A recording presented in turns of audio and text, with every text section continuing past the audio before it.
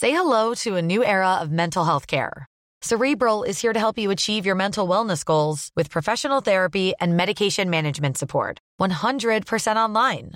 You'll experience the all-new Cerebral Way, an innovative approach to mental wellness designed around you. You'll get a personalized treatment plan from a therapist, prescriber, or both in a safe and judgment-free space. Your Cerebral therapist or prescriber will outline a customized plan with clear milestones along the way, so you can get to feeling your best. With Cerebral, you're not alone in your mental health journey. We're here to empower you to live a fulfilling life. So take that first step towards a brighter future and sign up today at Cerebral.com/podcast and use code ACAST to get 15% off your first month. Offer only valid on monthly plans. Other exclusions may apply. Offer ends July 31st, 2024. See site for details.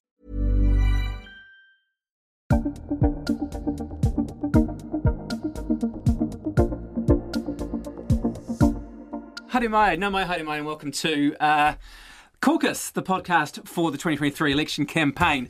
I'm Tim Watkin. I'm Guy Espiner. I'm Lisa Owen. And I'm Julian Wilcox, back this week. Welcome back. Welcome back. It's great to be back. How was the South? It was awesome, although I heard, and this might not be true, but I heard, and it reminded me actually of a quote from the great and late Apirana Mahuika, who said, "Boy, you were not missed." So anyway, with that in mind, it's great to be back. Well, we missed you. We had to talk more. If you are watching us on YouTube this week, you'll have noticed that you can watch us on YouTube, and you can actually see us this week. If you're listening to us again on your podcast app, then of course we will be there every Thursday until the campaign ends, and a week after. But if you want to see us, you can go to YouTube and see us. Quelle horreur. We're all in the same We're all room. dressed up so beautifully for it. Hey guys, there was a poll this week, which obviously is always a good place to get a conversation kicked off. The One News poll this week, and it really had some interesting numbers. Labour. What was the big number, guys? Well, it had a 2 in front of it. It did. Must have 2 sent and a the 9. shivers up the spines. Really does. It was for Labour. the Andrew Little trumpet sounding. When you get below a certain number, and obviously he bailed out at 24% from the leadership, didn't he? It was 24%. The old saying, if it starts with a 2, you're in the deep doo-doo. Yeah, so he deemed it unwinnable and bogged off. So now they're getting into territory which is danger. National on 37, the Greens on 12, ACT on 13, Te Pāti Māori 2.6, New Zealand First 3.7, top 0.6. What do you make of these numbers? I mean, National 37, they have been around the mid-30s for pretty much all of Luxon's time. They're not moving much, but that's good for them, right? Yeah, I mean, they were up 2 and Labour down 4, so that gap increased by 6%.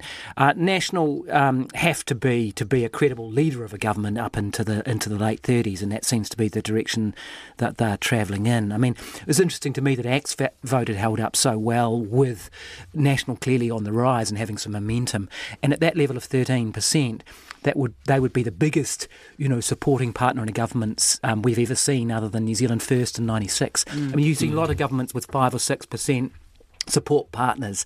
You saw the Alliance get to 11% in 1999. They were a pretty significant impact on the first Helen Clark Labour government. But up around 13%, you are a significant player in any government. And I think that's going to send people scurrying to the ACT website and down the far reaches of the ACT list, and to say, who are these people and what will they want? Yeah, and on that point, so it was 65 seats that they ended up with as a combination, I think, wasn't it? So it was a romp-in, basically, for a start. And on your point about the smaller party in any kind of coalition, just looking back at David Seymour's comments over the last few months, and he has said ACT should no longer be seen as a small party, and of the partnership with National, he said they're going to have to be prepared to share power and be prepared to reverse policies that the Labour Party has put in place. Yeah. So he's been laying the groundwork, knowing his numbers are building and holding. And I think, aside from the individual numbers laid out here, the thing is the overall trend that we're seeing in all of these polls now, which is the trend is not the friend of Labour. The trend is turning out to be the friend of National. And when you looked at Labour bleeding the 4%, the Greens had only gained one or two. Yep. Yeah. So where's the other where's the other collection going? It suggests the centre is moving right? That's the thing. So Yeah. it's not going to the fringes. Yeah, to be honest with you, I wasn't surprised by Labour's poll. I thought this was going to happen earlier, actually. That'd be muddled and messy, and it was always going to hit 2 at some point, and it's happened now. You know, I thought the Green poll shows that actually people kind of like the idea of some of the stuff that they've been talking about, particularly around dental stuff. I mean, there was a poll that said 61% of New Zealanders supported that. Just goes to show you, if you're clear about what you're doing, you're clear about your policy, you do good policy, people will support you.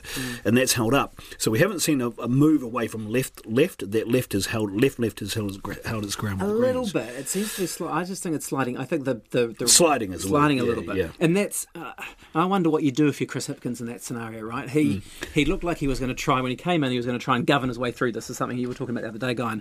That he was going to be the steady, solid guy in a difficult time. After COVID, we're regrouping. He's talked this week about the electorate being grumpy and trying to recognise that. He knows that it's all about the cost of living, and that is, the polls also showed, that's the only thing people care about. But can a Labour Party really out-conservative a Conservative Party? It seems to be that Hipkins' policy seems to be, I'm going to be steady and conservative.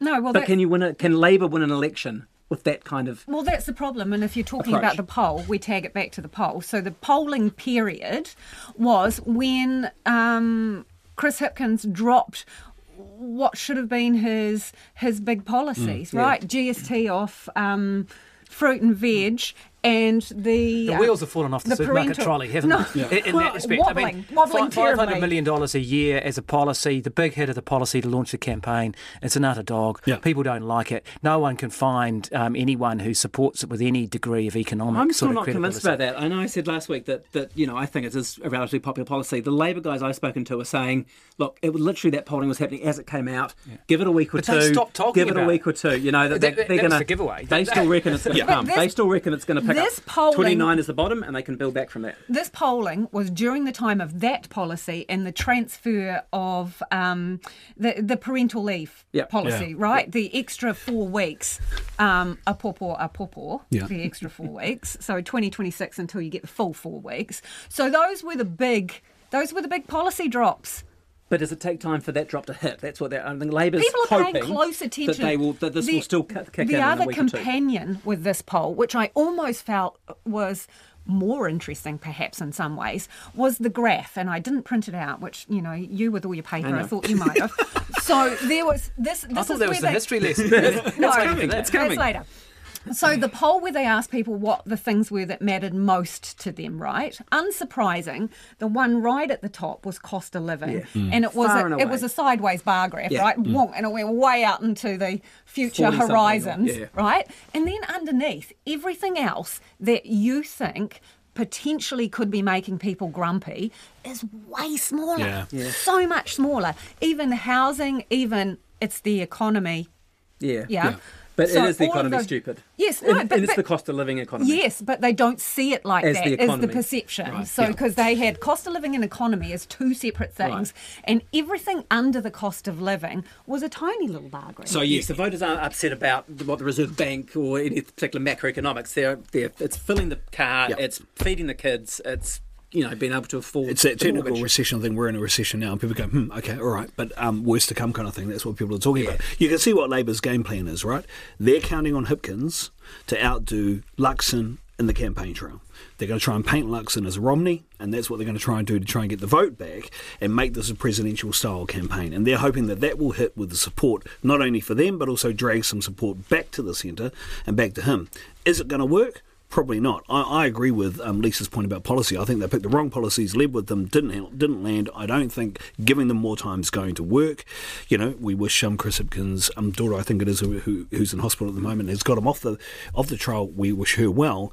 But counting on him to out-campaign Luxon in a leadership-style election is not going to work. Well, this was the number that really jumped out of me from the poll, which was the preferred prime minister stakes. Right, was that Luxon? We know he's always been lacklustre. Luxon, people haven't particularly, but now it's ho-hum Hipkins, right? So it's 20 and 21. 2021. Well, Hipkins is down. yeah. Well, that's the thing. That's the scenario you're looking at. So when you your talk presidential about, campaign- Yeah, when you talk about a presidential campaign, and what you're potentially steering down the barrel is two unpopular leaders, and then it really is and it always is the party vote that matters, but if you have a charismatic leader, that can swing things for you. So if we're regarding them, are they now two unpopular leaders on 20 and 21%, then you look to the party vote and we go back to the trend and who is their friend? Yeah.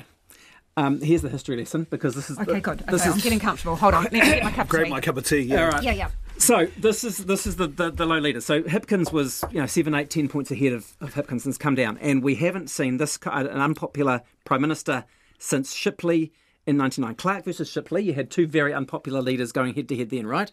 They were both around the similar things, similar numbers. Clark was 20% at this time in the campaign in 99. Shipley was 17% at the same time in the campaign in 99. So you're seeing similar numbers there. What happened in 99? You had Shipley, who was a follow-up leader after Bolger, so Hipkins after Ardern. The government was looking in a bit of a mess. New Zealand First was falling apart with National. In this case, you've got Labour arguably falling apart with themselves. So there's some interesting comparisons there. The opposition had Helen Clark, who was an unpopular leader at the time. Luxon could play that role. So if it's 1999 all over again, Labour loses, right? That the incumbency was the bad thing. That's the interesting thing for me, was incumbency was you're copping all the blame rather than getting all the credit for it. Yeah, I mean, the major difference there is that was a three-term national government. This is a two-term Labour government so far, but I think your points largely hold, and I would argue that the time warp of COVID has meant this feels like a three-term government. Absolutely. And I think if you ask people, just, people in the street, as it were, they do feel it's been like 9 years. And part of that has been the fact that we spent a lot of those last couple of years, homeschooling our kids and having the government in your living room at 1 p.m. every day. 1 o'clock presses, apart from your state-mandated walk around the block. So it has felt like that, and that's probably played against them to a considerable degree. But yeah, I think your analogy largely holds. Look, in short, it's very hard to see Labour coming back from here, in my view. Yeah, no, you're right. The interesting thing for me is 3.7 is close enough to 5 now. For Winston Peters. For Winston and New Zealand First. And I know that we asked each other a couple of weeks ago whether or not we were prepared to put our things on the line here about whether they were going to hit the 5%. Shane Jones is not a dumb guy, and I know we're going to talk about Shane in a certain bit of video that he's done. But you can see they're going to start doing things out of the box to try and get to that 5%. Okay. It's not far away. Let's play this. Are we doing it now? No, we'll do this in a second. Let's see, what New Zealand First did do in terms of coalition deals was release this little bit of video this week, ruling out Labour. In this election, our commitment to you is... New Zealand First will not return Labour to power. Whether in coalition or in confidence and supply. We will not work with any party that promotes racism and separatism.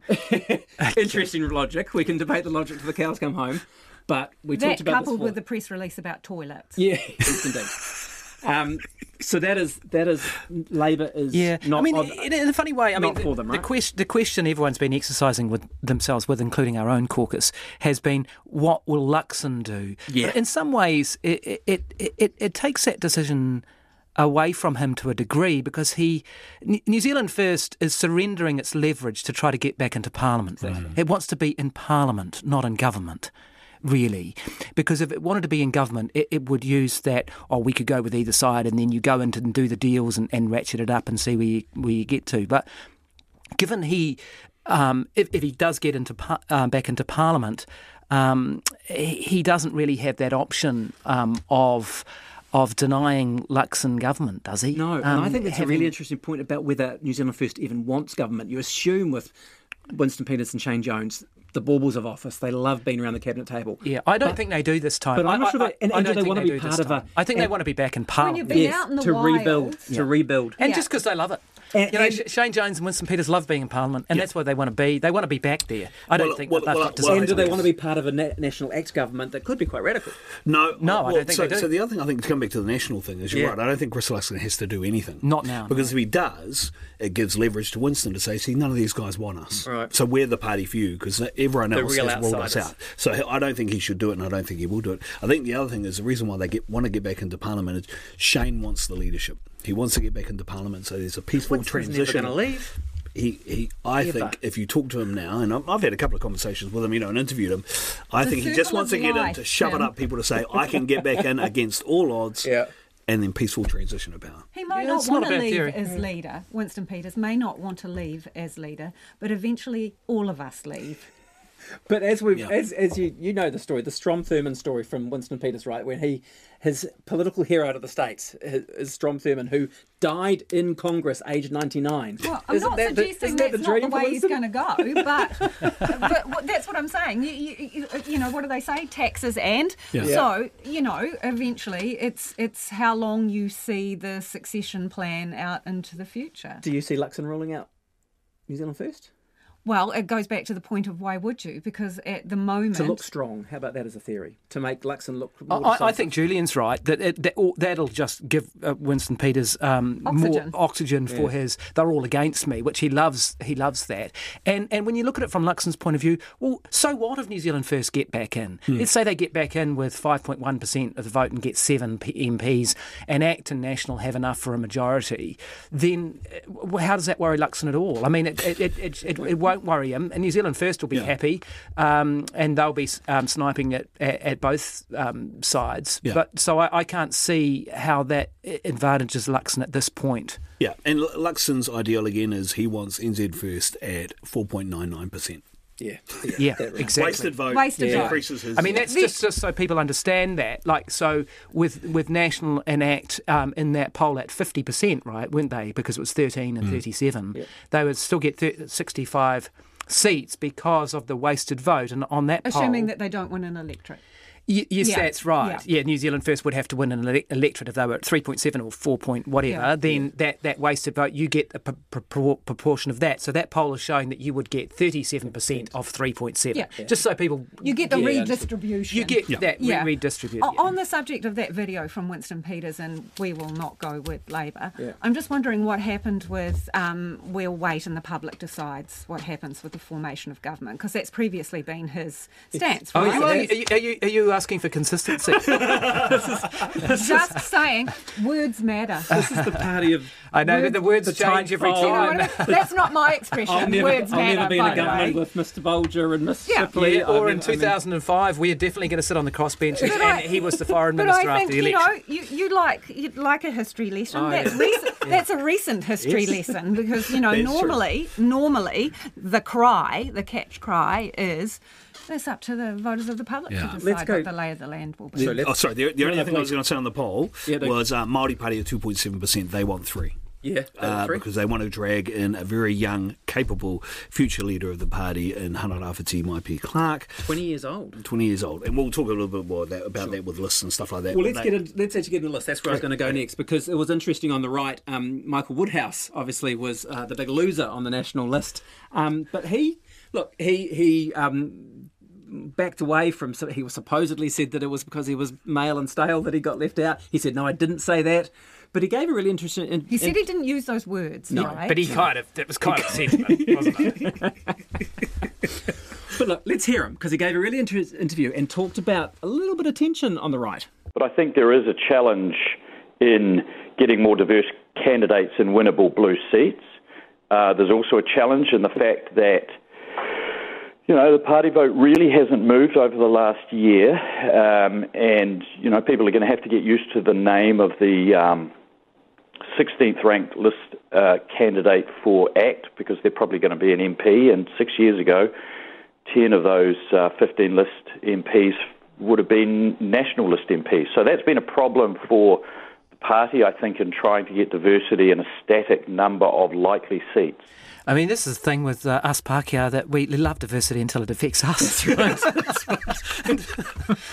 And suddenly you're back into needing all yourself. That's right. This diversity's great, but not my job. Yeah. He's interesting, saying there that National has actually, the quest for diversity has ceded some ground to ACT. You know, is going to cede potentially 10 MPs, he's saying, to ACT, which is interesting. Yeah, but to be honest with you, I didn't think it was a diverse list for National. No, I didn't think Tapa Pōtaka's at 23 or something. I mean, you know. I would expect him to be in a cabinet, wouldn't you? Yeah, absolutely. Yeah. And the guy, you know, considering what he did at Hamilton West and all that kind of stuff, and he's capable and very well without Māori, throughout Māoridom, you would have thought he'd be a lot higher. I mean, as I say, I didn't think it was that much of a diverse list, but anyway. No, I agree with that. I was surprised that it wasn't more diverse, given what Luxon has been saying and given what he was was saying his record had been at Air New Zealand and other. But that's the corporate regional roles. committees of national, right? And the Luxon can do the overall, and his committee can, at a national level, can draw up the list to some extent, but he can only use the pieces that the regional committees give him. Yeah, right? but strong leaders make phone calls and nudge people and say things and get their way to some degree. I mean,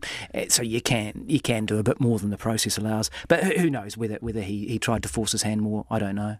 I thought overall, because that is from ZB, that interview, and he was talking to Mike Hosking. And if you listened to the whole interview, there were some very telling little moments, I thought, in it. And Mike Hosking sort of asked him, and this is me summing up the words, what he thought was going on with his list position. And he said, what is it? Are you too mouthy? Too mouthy. Are you too mouthy? And is there something else at play here? Or maybe you don't want to talk about that. Was those things were put to him where you think, oh, so what are you saying? Is there some other personality clash going on behind the scenes? When he was asked about were you too mouthy, he said, yeah, maybe, but... And then he was asked a question where he went on to say, no, I think Christopher Luxon will make a great... But the interesting comment there was he was saying that Luxon's numbers have stuck for the past year. Actually, National isn't growing, and that's clearly frustrating someone like him within National. Yeah, I mean, the thing that cracks me up about people like Michael Woodhouse and others is if you want to be a surgeon, don't complain about the blood. You're going to get knifed at some point in politics, and that's the way it goes. And to be fair, I guess he said that. He did say that. He said, look, I've had a good time. And he was a health accountant too, so he should know. That's right. Yeah, but this also brings us back in some ways to David Parker. Oh, yeah? Yeah, and him saying, I'm not wanting to be the revenue minister anymore because I can't, you know my position on this particular policy, right? And he was criticised for potentially causing a stir around his party at a very critical time. Right? Yep. So then you have Michael Woodhouse, who is flapping his jaws about his list position, right when there is a sort of calmness seemingly within the National camp, and they're pointing to all the missteps in the Labour camp, yes. And then all of a sudden you're all over the place, not using the words that you're pale, male and stale, but you kind of got the inference going on there. Yeah. The man ban, as they called it. Thank you, David Cutlass. Yeah. It also brings us back to ACT, and because he said that about the 16th ranked ACT MP. You had a look who it was? I had a look who it is. Do you know who it is? Only because I've got the list in front of me. It's not Ollie, is it? No, it is a guy called Rod Douglas. And if the surname means something to you, it is the nephew. No, I'm buzzing in. You've got his name wrong. His name is not Rod. Rob. Rob. Rod. Okay, we just illustrated the point. It's point. Uncle Roger to him. It is the nephew of Sir Roger Douglas, there you go. who has this year said that he might not even be voting ACT because they've lost the plot. Absolutely, yeah. But isn't it interesting? He grew up on a farm near Havelock North. He's in the Tuki seat, standing for them. So there you go. If you Michael Woodhouse, if you need to know the name of the 16th ranked, this would be Robonomics, would it?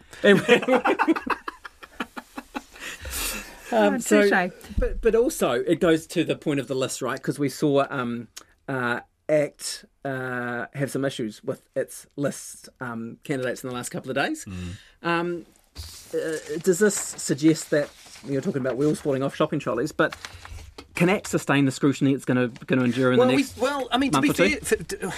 fair. Probably not, but to be fair to them, I mean, I think other journalists were looking around at this current lot thinking, gee, who's going to blow up here? Yeah. And they haven't in this parliamentary term, and they've been pretty disciplined. Yeah. I think a lot of these smaller parties, you look at some of the New Zealand First and some of the, they've obviously dived deep into some rabbit holes to pick up some of these candidates because some media reporting about some of the anti-vaxxers that they've got on board. Look, that's my view, my choice of words, I'll own that. But, there's always some fairly interesting characters in the far reaches of some of these smaller party lists, aren't there? And even in some of the larger party lists. I mean, the fact of the matter is, for example, Sam Uffindell, right? So his selection process then came under severe scrutiny after it was found out that he was involved in a bullying incident, you would say, as a school kid, and he still was with the party. It was a long time ago. He's been to the supermarket 3 times to do the shopping. Exactly. But the thing is that it happens to all of them, and it's happened to the National Party several times, and they've had several oopsies with various candidates. That guy, what was his name? Jake Bazant. Yes. Yeah. Over on the shore. And then Todd Barclay, obviously, issues there was a rogues gallery of them. I mean, there's Absolutely. a rogues gallery of them. And so it happens to all of them, right? And even, you would argue that Gaurav Sharma, who kind of went off on a tangent at one point. So they're all faced with that difficulty, but more so when you've previously been person alone in Parliament and then you drag all these other people in with you or bring them all in with you. That's and right. I can remember at the last election, after the fact, getting on the phone with the ACT list, going, who are these people? Yeah. And we actually did a ring around to, say, oh, hello, would you like to introduce yourself and tell us a few things about you? And one, I think it was Tony Severin, said, oh, I'm a crafter. And you were thinking, oh, I'm just learning about these people for the, Well, I think this is an interesting point. The more first wider time. point is that, and we possibly don't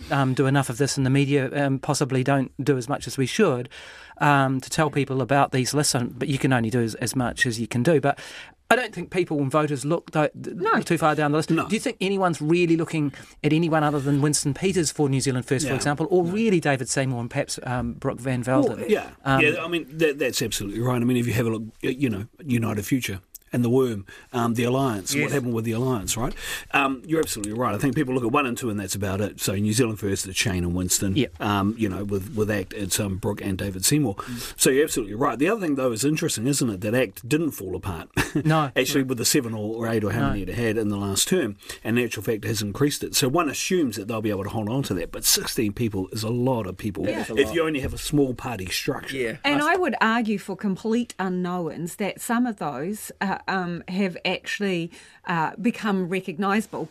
There is this trend of politicians when they talk on front of television cameras that they get a row behind them of their supporting, nodding colleagues, and sometimes you're looking at the main parties and you're thinking, who's that to the left? Who's that? We need a group of those in here. Yeah, Just nodding it sagely and my wisdom. But I would argue in terms of the ACT MPs, obviously you've mentioned David Seymour and obviously Brooke Van Velden, who have high profiles, but obviously Nicole McKee, who was the licensed firearm owners. Known now. She's known now. Andrew Hoggard obviously is on their list, and he's got a national profile. He's got a high profile, and then I would also argue that Karen Chaw has made a name for herself speaking to issues around welfare Social and policy state stuff, care and social policies. So they have actually sort of got established their faces, and then they've got a few in here who have got higher profiles. So it's interesting. No, Seymour runs a tight ship. You got to give him that. But maybe he needs to look closer to home because if anything, ACT's controversy this week was generated by himself. In my fantasy, we'd send a guy called Guy Fawkes in there and it'll be all over, but we'll probably have to have a more formal approach than that. I wince hearing that. Yeah, I just think was what. Yeah, he's got some good lines, as you say. That wasn't one of them. It was appalling, and I think you just sometimes you get it wrong. The joke you made falls flat or just doesn't land and is in poor taste. My own view is that was a real mistake, and he should have apologised. You just don't want to be doing He says the phraseology, it's a metaphor more than a joke, right? That you want to go in and blow things up. People talk about going in and blowing things up. That's all he was You've got to think about sensitivities, though. If you'd said that on a plane, you'd be handcuffed, right? Yeah. So, you have to think about other external sensitivities. You're not just some person in the tea room, under the zip having and a he's little taken tete-a-tete Megan with Wood someone. said He's leaders taken don't have the right to exception have at those jokes. Rawiri Waititi in the past and other comments from the Māori Party about Karakaberries. Yeah, that's right. Let's have a listen. Rawiri Waititi made a comment. He made a joke about poisoning you with seeds, poisonous seeds in his kanaka necklace. What did you make of it? Oh, look, it was a bit more than that. I mean, he also said, re-indigenize yourself. We've also had the president of a Maori party, John Tamahiri, saying, ACT is the white settler party and you should go to Australia. When a political party starts singling people out by race, saying we're going to poison you, you don't belong in our community and you should leave, that's actually hateful. And I think those guys need to explain that, because if it was anyone else, I think there would be a total outcry. It's interesting, I mean, the guy always talks about people who talk about race and they're racists and things like that. The guy that talks about race the most in Parliament is him. Which and is he says if it was anyone else, now it is anyone else. But the other thing was, he had that argument won. Right. Well, when we talk about the issue that occurred and that welcome for the new CE or the Secretary for the Ministry for Pacific Peoples, he put it out in public, got the information, with Simeon Brown that talked about it, got it out in public. People were like, yeah, absolutely, that's a high cost. Eventually that payment got paid back, argument done. Then to keep going on and talk about blowing people up just shows you that there is a bit of a lack of discipline, and maybe this is the pressure of the campaign coming up, right? The guy's constantly now in the media. People are going to try and trip him up, and he's just got to be a bit more careful. But I just thought it was really poor. And the other issue then was that people started jumping on top of him and talking about him in this way, and then he keeps going back to the race argument. That's his constant defence, is that though they're just talking about separatism and race, when he's the one that keeps talking about it and keeps putting it out in public, and but when he trips up. Does that land with his voters? Is that the point? Is that where some of his 13% is coming from? Maybe that lands. No, it does, but he's getting new voters now, and those will be the first ones that start switching away when he starts saying things like blowing people up. Yeah.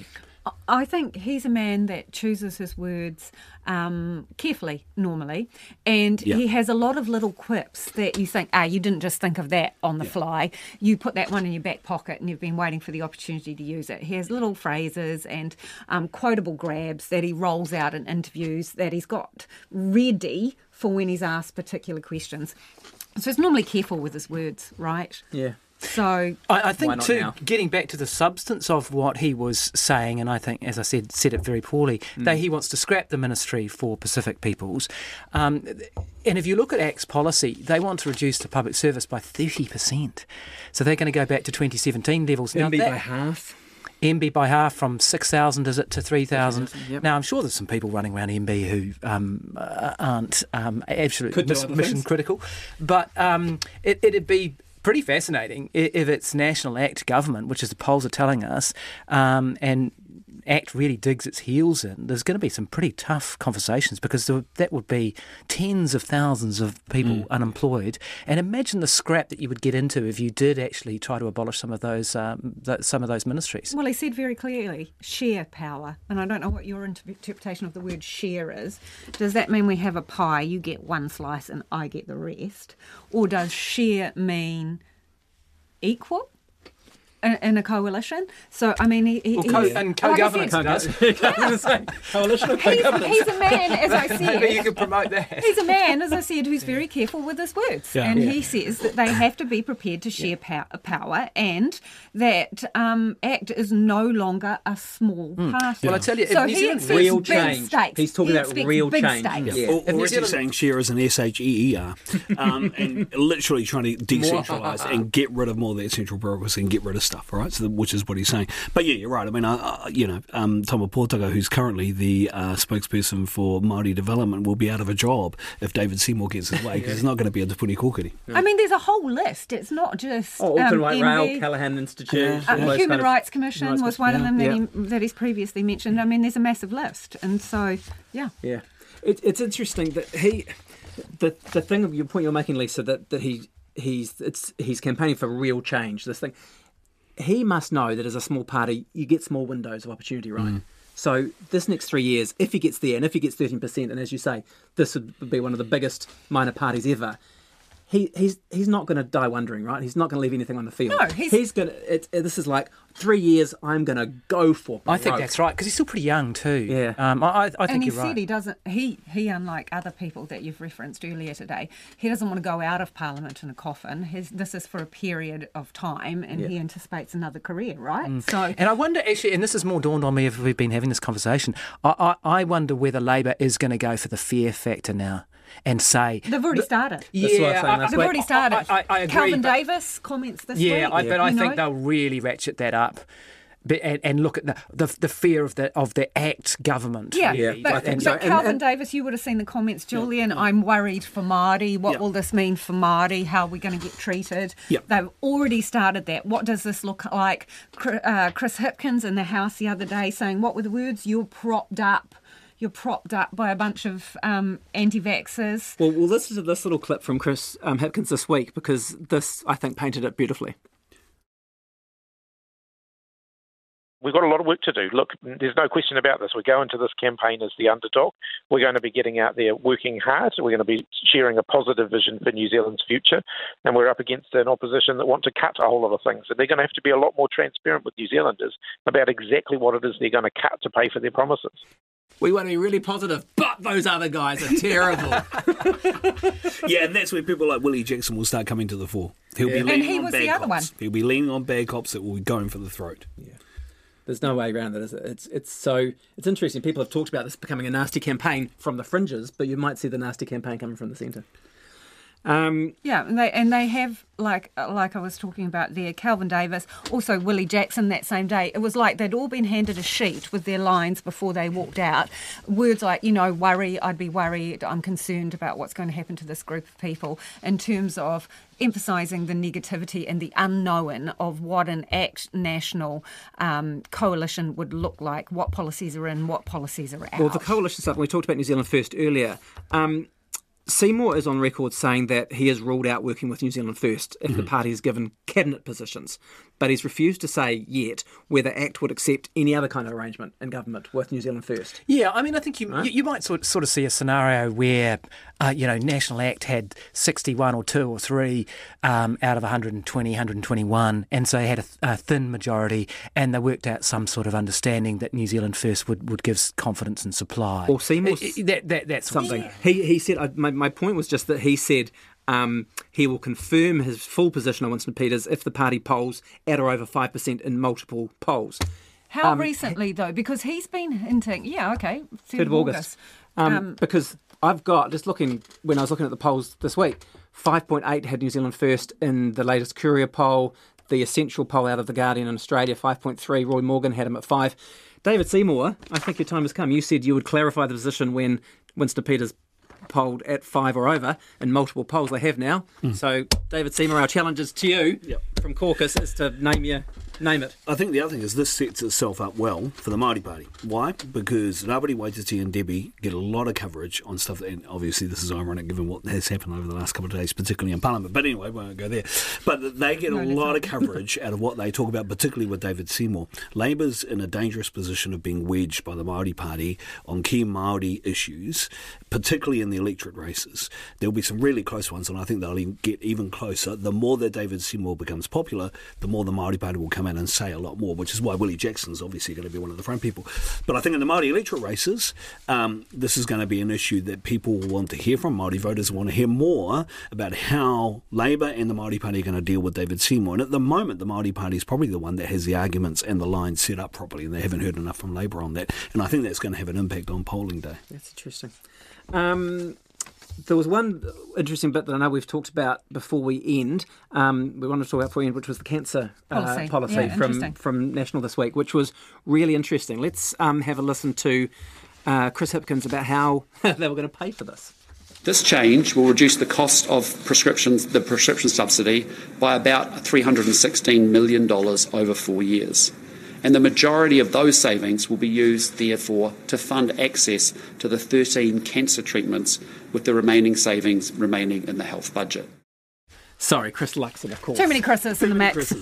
Christopher Luxon. Okay. But yes, so, yeah. So taking back the prescription, free prescriptions for all, but not taking it back from everyone. No. So if you've got a community services card, you will get free prescriptions. If you're a pensioner and you've got a gold card, you'll get free prescriptions. Everybody else is going to pay $5, with it capped at $100 per whānau per family, $100.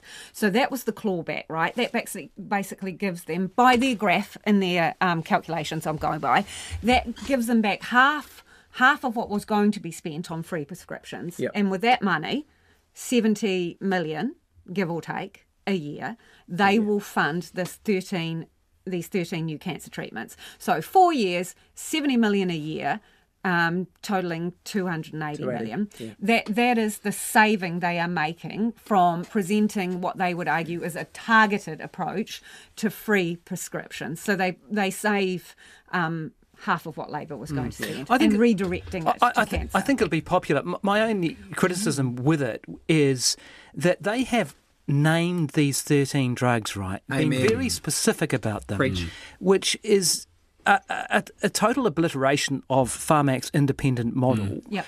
And also utterly upends Pharmac's negotiating power. Now, you probably know I've looked into Pharmac quite deeply over the last few years, and one of the things they treasure is their list of which drugs they're going to fund, and it's secret, and that's frustrating for people. But it means when they negotiate with a drug company, and a big multinational drug company, Sanofi or GSK or whatever, then they can say, well, we might fund this, we might not, and you've got leverage in that negotiation. You think at Pharmac's position now, they've got named drugs. They're naming exactly which drugs they are. So the drug company's the drug company, right? And you produce this drug. Show me the money. Up your prices. That Pharmac has to fund it because you've got a government promise. Now, Pharmac will still be independent, but really, in reality, if the Prime Minister has staked he can't roll this back now. No. So, you're trampling on Pharmac's independence about which are the drugs to fund.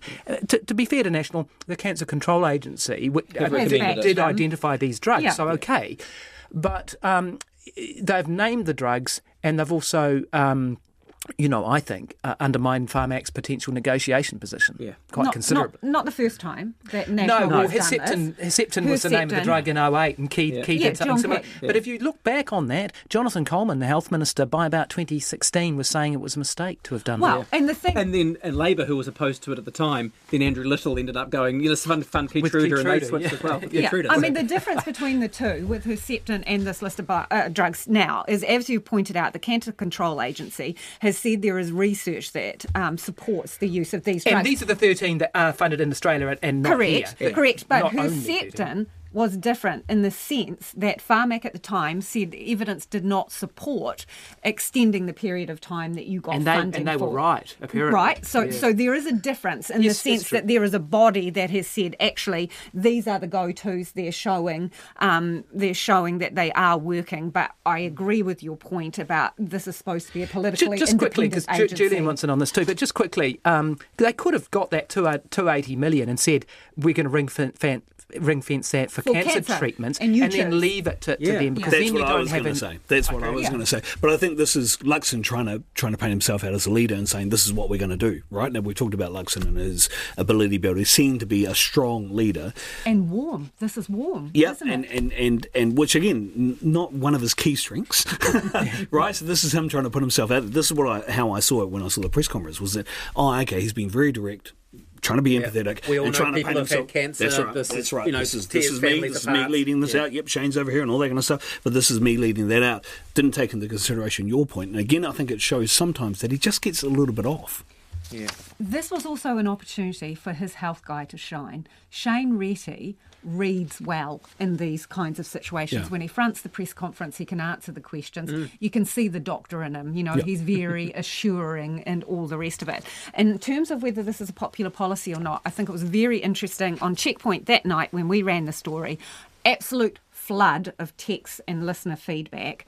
They were highly irritated by the fact that taking from someone else to give to someone else in the health arena. They didn't like that at all, even though it's capped at $100, right? You still will only pay up to $100. They did not like this, that people were being, they thought, pitted against each other. That's really interesting, because when you're sitting there in a political party room, it could seem like really clever politics to be able to say, Labor's got this really popular policy about free prescriptions. We can undermine that, right? We can be really clever and we can actually say, look, we can take this free prescription stuff and still give it to people who need it, but turn it into cancer, and aren't we politically clever? But you're making it a zero-sum game. It's a zero-sum game then between prescriptions and cancer people. And why should it be? Cancer, it's not like the health budget is fixed. Just give it to both. Yeah, my own view was it was good politics. Yeah. I've outlined my problems with the policy, but I think it was good politics. I think because for that reason, just because everyone knows someone and who's been affected by cancer. And come on, let's not compare cancer with me having to pay $5. I do have to use quite a few prescriptions because I'm diabetic, and I can afford to, and I've got no problem with doing it. Yeah. And I don't think that you can compare that with facing terminal cancer because you can't afford these drugs. I mean, this has been harrowing for people over many years, having to go to Australia. We've all done the stories. How many stories have we done on those sorts of things? And this works out. This is 1,000 people a year that they say it will help, which works out at $70,000 a person, and it comes back to that thing. how much is a life? I think it'll be popular. Vaping, very quickly. Popular? Was that a... Guy's got a story on... Hang on. All right. This is a cause of irritation. So the health minister comes out, 6 to 8 weeks ago and announces some variations to the vape rules. We're not going to allow you to put a new store within 300 metres of marae or a school. Are you telling me that something has changed so significantly in that 6 to 8 weeks that you're having a second suck of the salve? You didn't know 7,000 vape shops to 600. You didn't know the problem with 7,000 to 8,000 vape shops massively out of control, and parents are tearing their hair out, and this looks pretty desperate. It's the cell phone policy. Yeah, sort of. Yeah, that's what I thought it was, oh my gosh, this is their cell phone policy moment. And I couldn't see how this was going to work, and it didn't feel like it was well thought through, to be honest, when I heard it, but anyway. Interesting. All right, guys, we're probably out of time, so let's just take a moment, though, to appreciate the artistry that we saw in politics this week. The artist formerly known as Shane Jones. I'm back and making Northland great again. Shane Jones, believing, taking finals to the ceiling. They came back in the iwi, oh yeah. I mean, Trump and Brash both acknowledged there the K-back and the iwi and making Northland great again. He's not a great singer, but he's a better singer than Don Brash. So, yeah, I saw a Can we ban video... TikTok in schools as well? I saw a video where he's talking about, I've got these experts that are making this video for me, and I was going, well, that's wrong, they're not experts. I love the Teletubby, kind of inspired moment where he's in the hills. It is Teletubby. It's Teletubby. Oh, my God, I love the fact that he's singing the song completely off-key, but also off-beat. And as I said earlier, Shane Jones is not dumb. No. Right? He knows that he's battling for coverage in Northland. He needed to do something, and this is him trying to get his name out there. Trust me, there are people apparently in Tangi at home up in the north who are singing this song as their waiata after their mihi. No. Everyone has heard it. No way. Everyone has heard it. It has got out there at the moment. The man is not dumb. He's had to do something, and he's injected himself into a bit of conversation at the risk of his reputation and also at the risk of people never taking him seriously again, but he's in the conversation. It's funny because I associate him with a different type of video. Yeah, well, that's true. And that is Caucus for this week. Kia ora, I'm Julian. I'm Tim Watkins. And you can edit that. And you can edit that bit out from me. Hell no, I'm speechless. That's so staying in. But maybe let's go out on Shane Jones again. I'm back and making Northland great again. Shane Jones, believing, taking finals to the ceiling. They came back in the iwi, oh yeah.